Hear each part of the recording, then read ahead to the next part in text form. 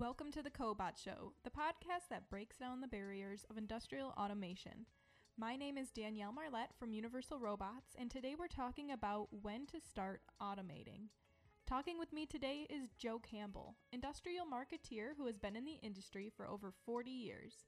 And we also have with us a guest speaker, Cale Harbour from Advanced Control Solutions, who is their VP of Product Marketing and has been in the industry for over 28 years. So, let's talk about automation. Well, Cale, welcome to the podcast. I am so happy to have you on with me. We're both old timers, but I can definitely say I'm older than you, and that's a good thing. Well, thank you for having me, Joe. It's always a pleasure to get to talk to you and swap a few stories and ideas back and forth. Absolutely. Well, I think between the two of us, we have seen just about every customer situation and scenario you could imagine. And I thought it would be good today to talk about people who maybe don't have the perfect idea about how to automate or where to start. And maybe we walk through a little bit of that process. Sure, it can be a little bit of a daunting task to know where to begin at. It is. What kind of guidance when you get that first phone call and somebody's exploring automation? What kind of guidance do you give them? What information are you looking for up front to get the process started? Well, when someone approaches me and they want to get started with automation, they have to have a need for it. They have to have something that they're looking to either improve the workflow process. They've got to have something where they need to improve the quality of what they're doing. They need to be able to fill labor gaps where they're not able to hire the right people at the right time to fill certain jobs, especially jobs that are repetitive in nature that might be causing repetitive motion injuries for someone. So I don't think anybody goes out there and buys automation just as at this level as a hobby, just to put in their garage and play with. So there generally has to be a need associated with it, first and foremost. And then, yeah, I 100% agree. We always look for the pain point. There's some kind of pain in the manufacturing process that the customer's trying to get rid of, and that's what we try to dig out and understand. Yep. But the other thing they have to have is they need to understand themselves.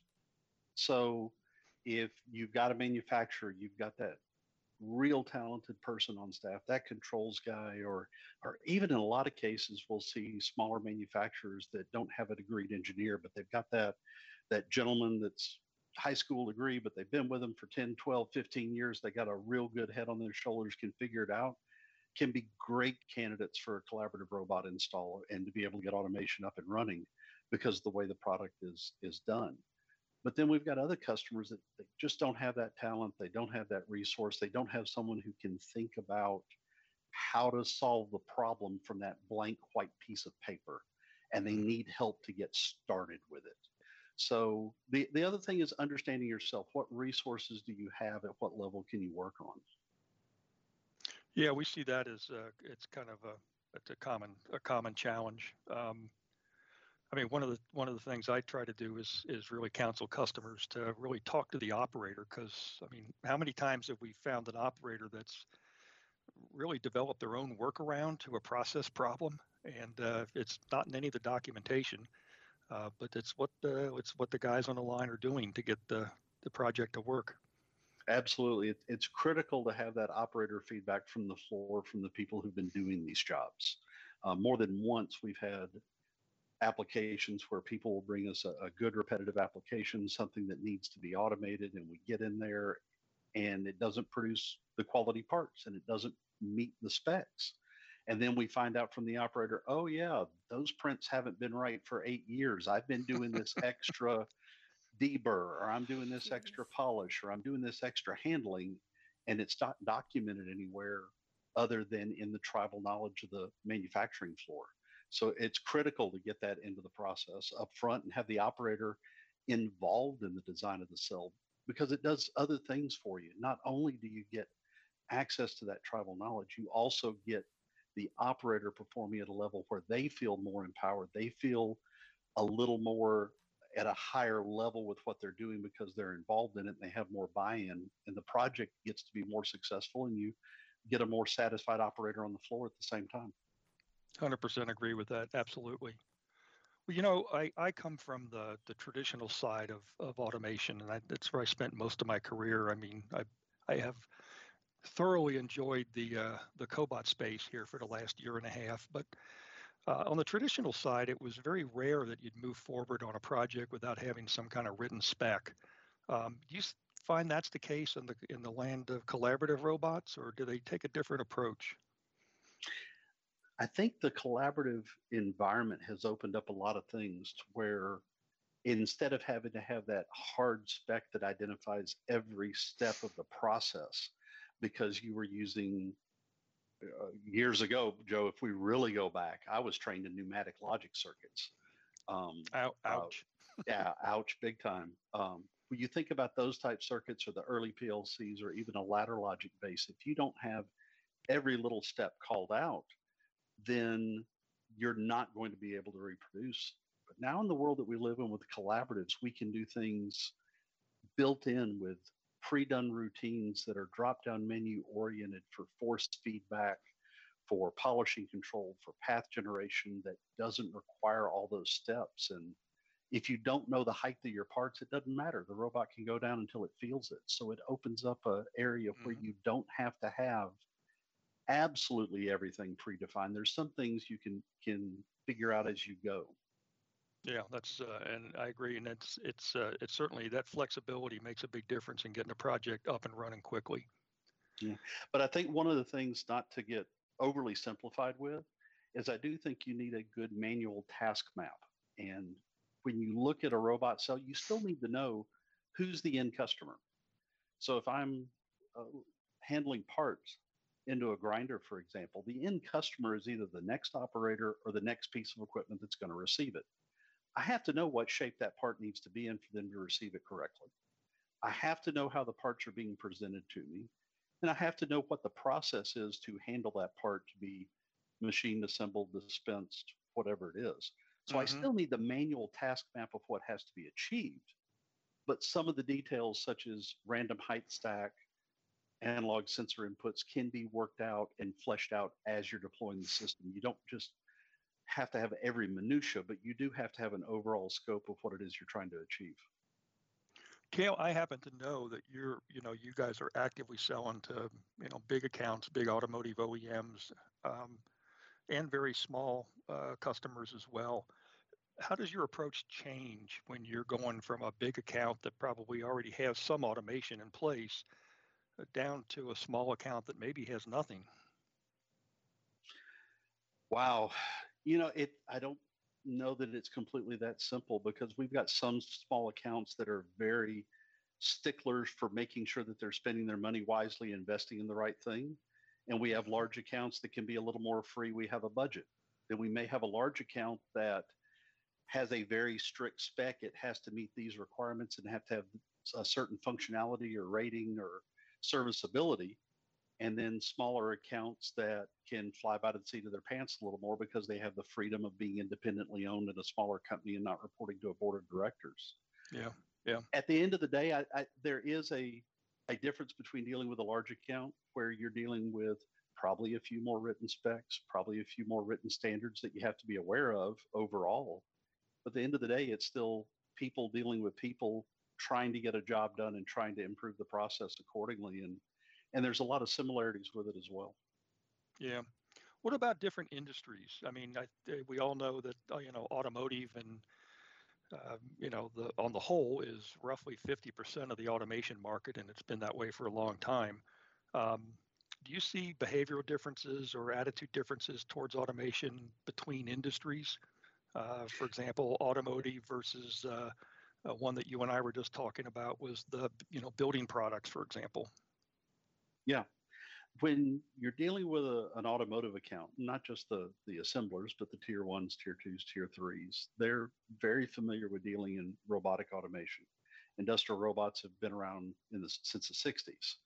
And that is a technology that's already proven itself in those environments. But when you get out into the non-traditional, the non-automotive areas that have never seen this before, a custom prescription contact lens manufacturer, or we even have a customer of ours that needed a piece of equipment to be able to perform life tests, which I wish I could describe the process, but I can't. But putting little pieces of paper into a machine and then pulling them back out and putting them back in again to test the automation inside that dispenser and reclamation machine, where they've never done that before with automation. It's always been a human being, because that sense of touch and feedback, the ability to put the robot in the environment without all the traditional safety cages, always prevented it.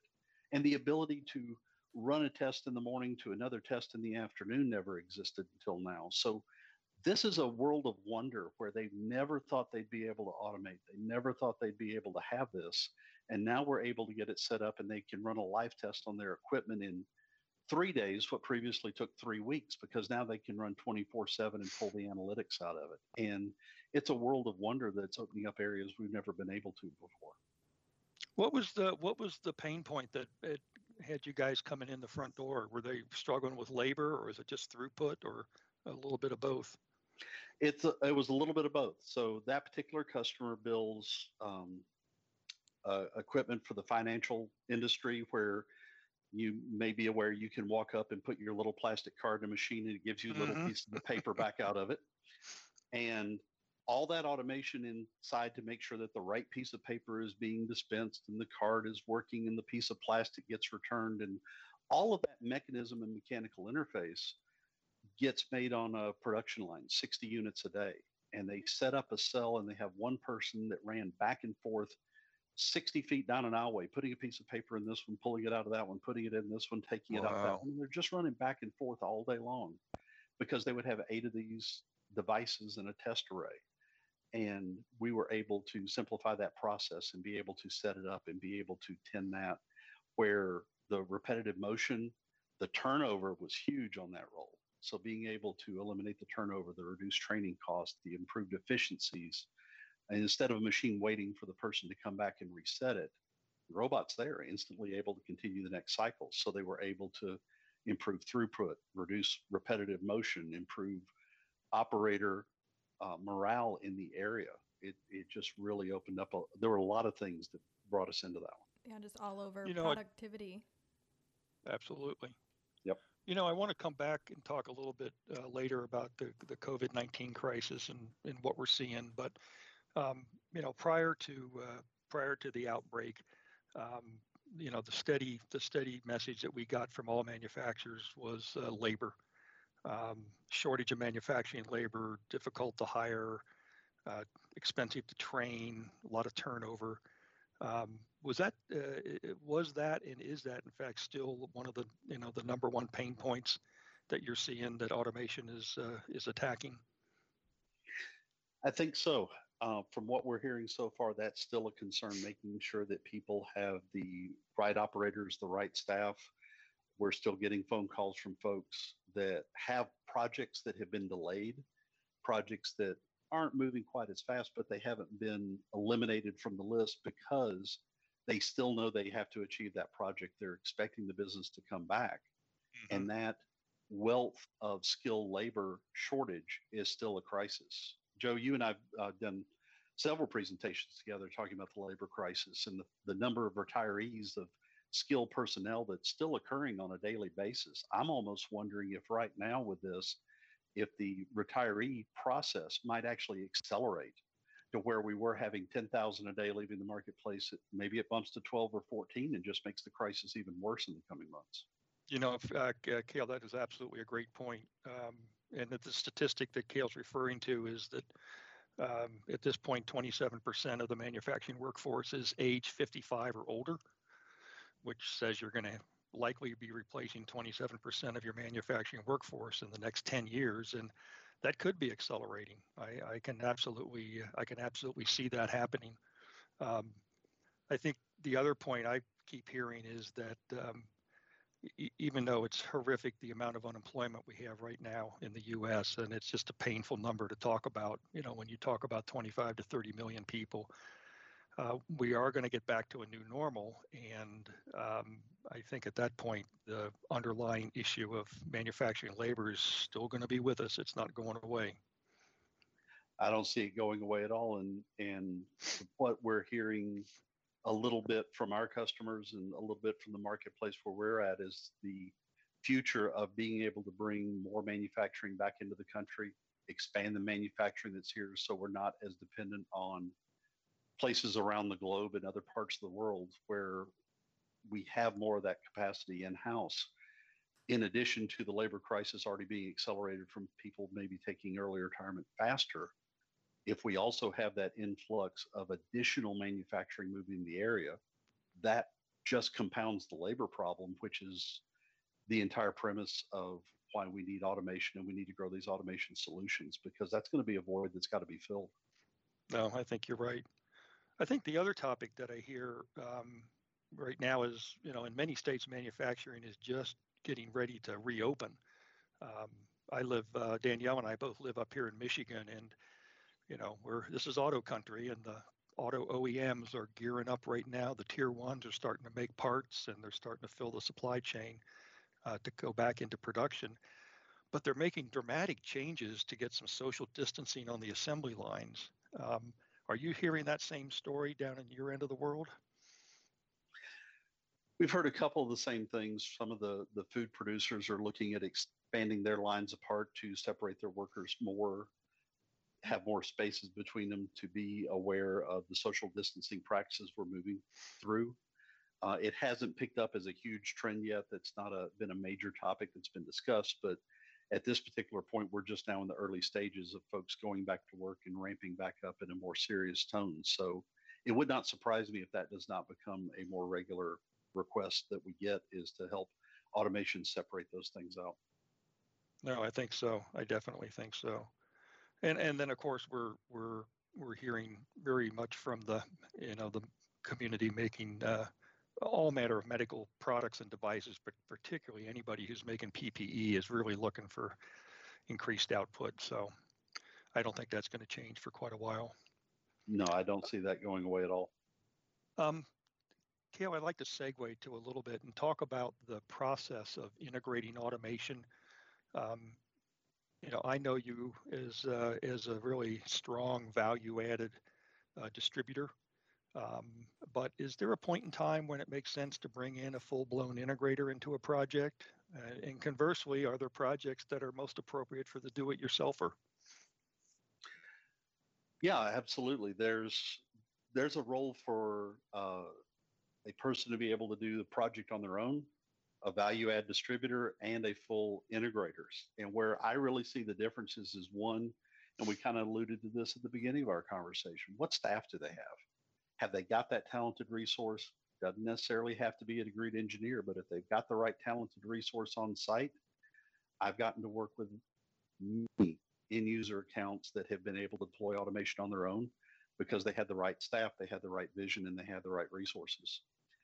Beyond that, you get into an area that requires a little extra expertise, where the value add distributor can come in and help with, maybe we're dealing with the polishing routine or the force feedback, or we're helping with the data analytics coming out to populate the database for the KPI numbers, or tying in the camera, tying in a third party device to round out a deburring application or a welding application, and being able to put that together where they really don't need a full custom line, but they need some help. And they need help beyond what they can do, but it's not a large enough project for a full integrator to really be interested or worth their time. It's too small for them, and it fits that void between the two. And that's where our staff can come into play as a value add distributor to be able to help with that. But then when you're talking about building a complete cell, we actually have a company in our area that does medical test kits, and they have to assemble in a box one of 5 or 6 different items, but they have to have the unfeeders and the part unscramblers and the sorters and all of the other devices that run with it. And everything's got to be designed. Frames have got to be designed from the ground up. The entire system's got to be put together, tied together, multiple PLCs. That's beyond what a value add distributor gets involved in. That is where you've got to have that talent of the full integrator with the full staff to be able to tie all those pieces together and make it talk seamlessly.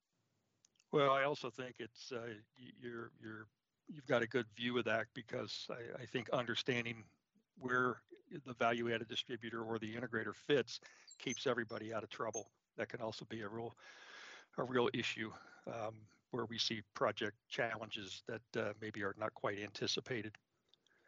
One of the other points I wanted to come back to is, you talked about supporting the do-it-yourselfer. You guys have invested heavily in a training infrastructure. And can you maybe talk a little bit about how that works and what benefits you're seeing out of it? It's been one of the founding cornerstones of the founder of ACS, Mr. David Piliad, that if you have the ability to bring your customers in to become trained on your technical product, to understand more about how they can have the ownership of it, be able to deploy it, maintain it, and lower their overall cost of ownership of the equipment, then you're more likely to have that long-term business relationship between the companies because each person is able to do more with it, and the automation equipment itself is able to produce better results at the end user. So what we've done over the years is developed a very in-depth training program. In 2019, which is my last full year of numbers, we did 38 customer-facing training events, and they spanned the gamut over our product lines. And with that, we had over 360 people from over 200 companies attend one of our training classes to learn more about our products. So by bringing them in, we're able to get their hands on with the robots. We're able to get their hands on with the trainers and the equipment. We're able to spend time with them and let them practice and play and learn and ask the what ifs and how do I make this run? And it runs a gamut. Some will come to our class and they learn enough to get started and they do the project on their own. But then we also have plant managers or maybe engineering managers come in and say, I want to come and see, is this equipment something that I want to put my flag in the sand with? And then they'll bring us in to help out with the project because they don't want to do it on their own. They just want to come to the class, kick the tires, and make sure it's going to meet their requirements. So we're seeing it be able to accelerate the entire process. So we can go quicker from beginning to production and be able to help their bottom line revenue and basically improve their operational expenses by lowering their costs quicker. We get to move faster on our projects. Everybody gets something out of it. And we're able to move on and build like a snowball and continue to add what we can bring to the market. So here's the question I think everybody in the whole industry is wrestling with right now.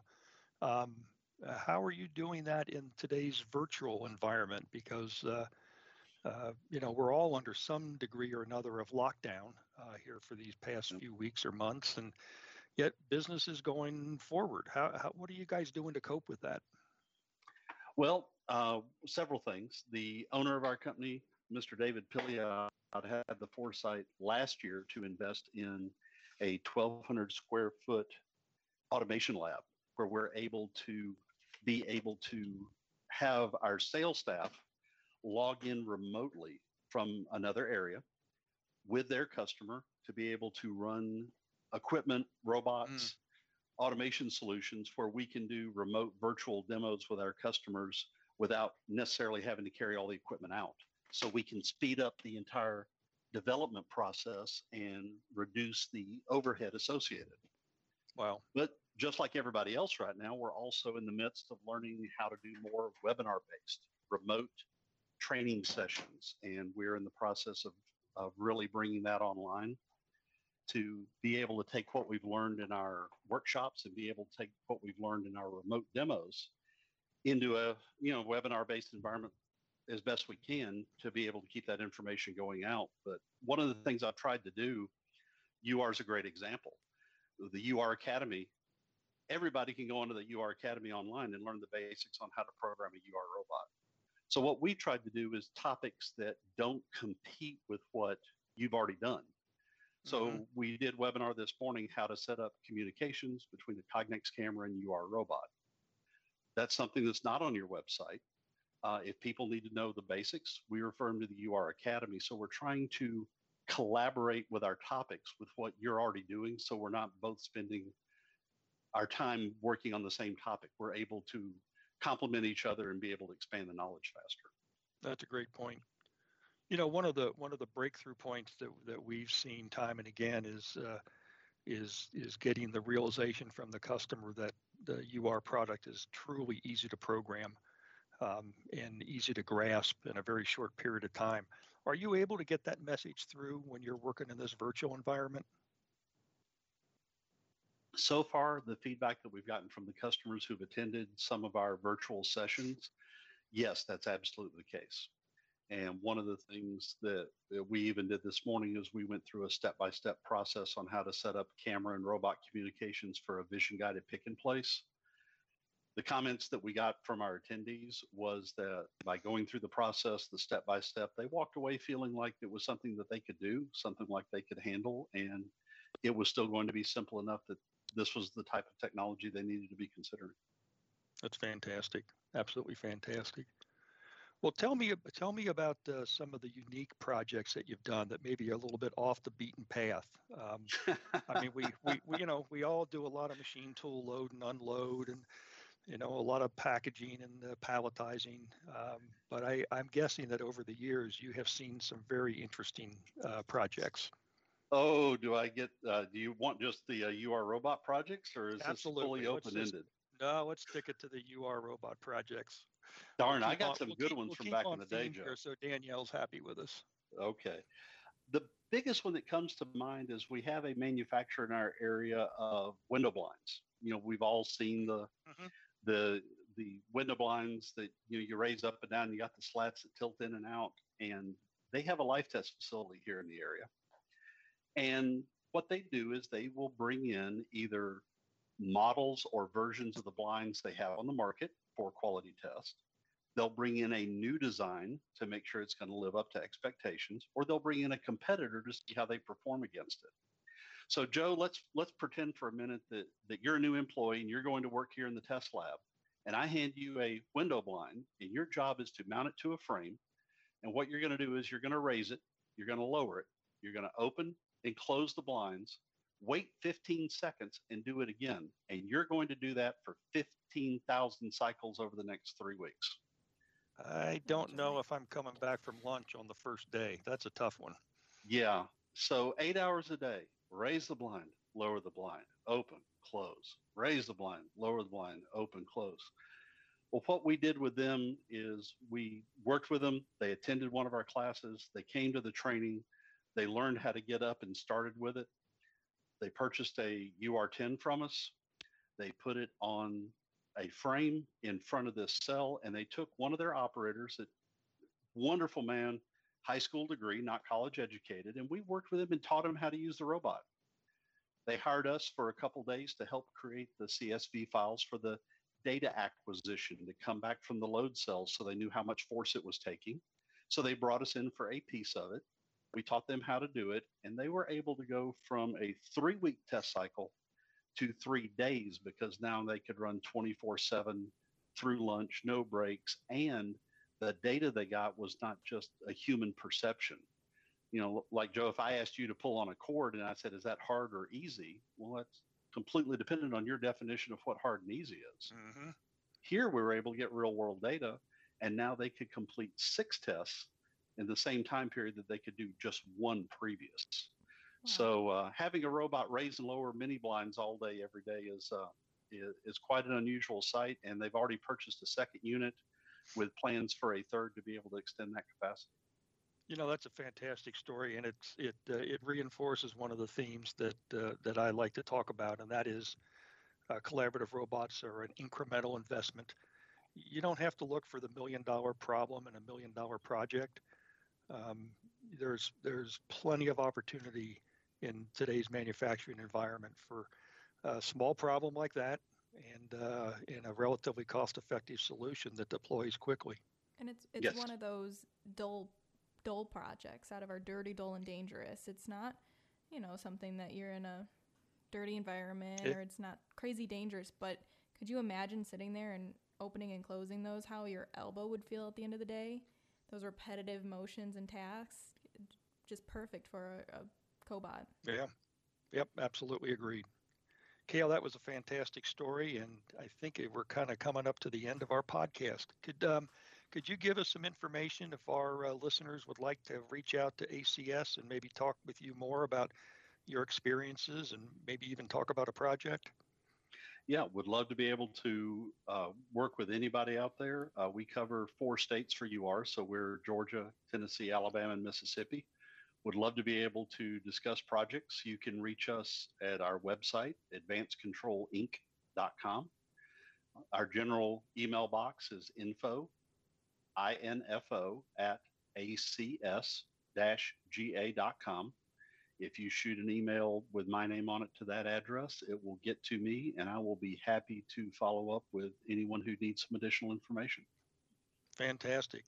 Danielle, why don't you tell people where to find us? Yes. Thank you, Cale, so much for joining us today. And if you have some questions about learning about automation, you want to dive a little bit deeper, especially with a cobot, shoot us an email at ur.na@universal-robots.com, or you can also find a lot more about what we talked about today at universal-robots.com for more information about our podcast or just other cobot or automation topics.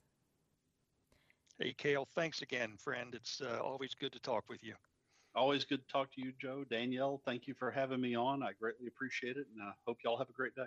Thank you. Thank you. We have a lot of automation information coming your way, so if you aren't already following The Cobot Show, follow us here on Spotify.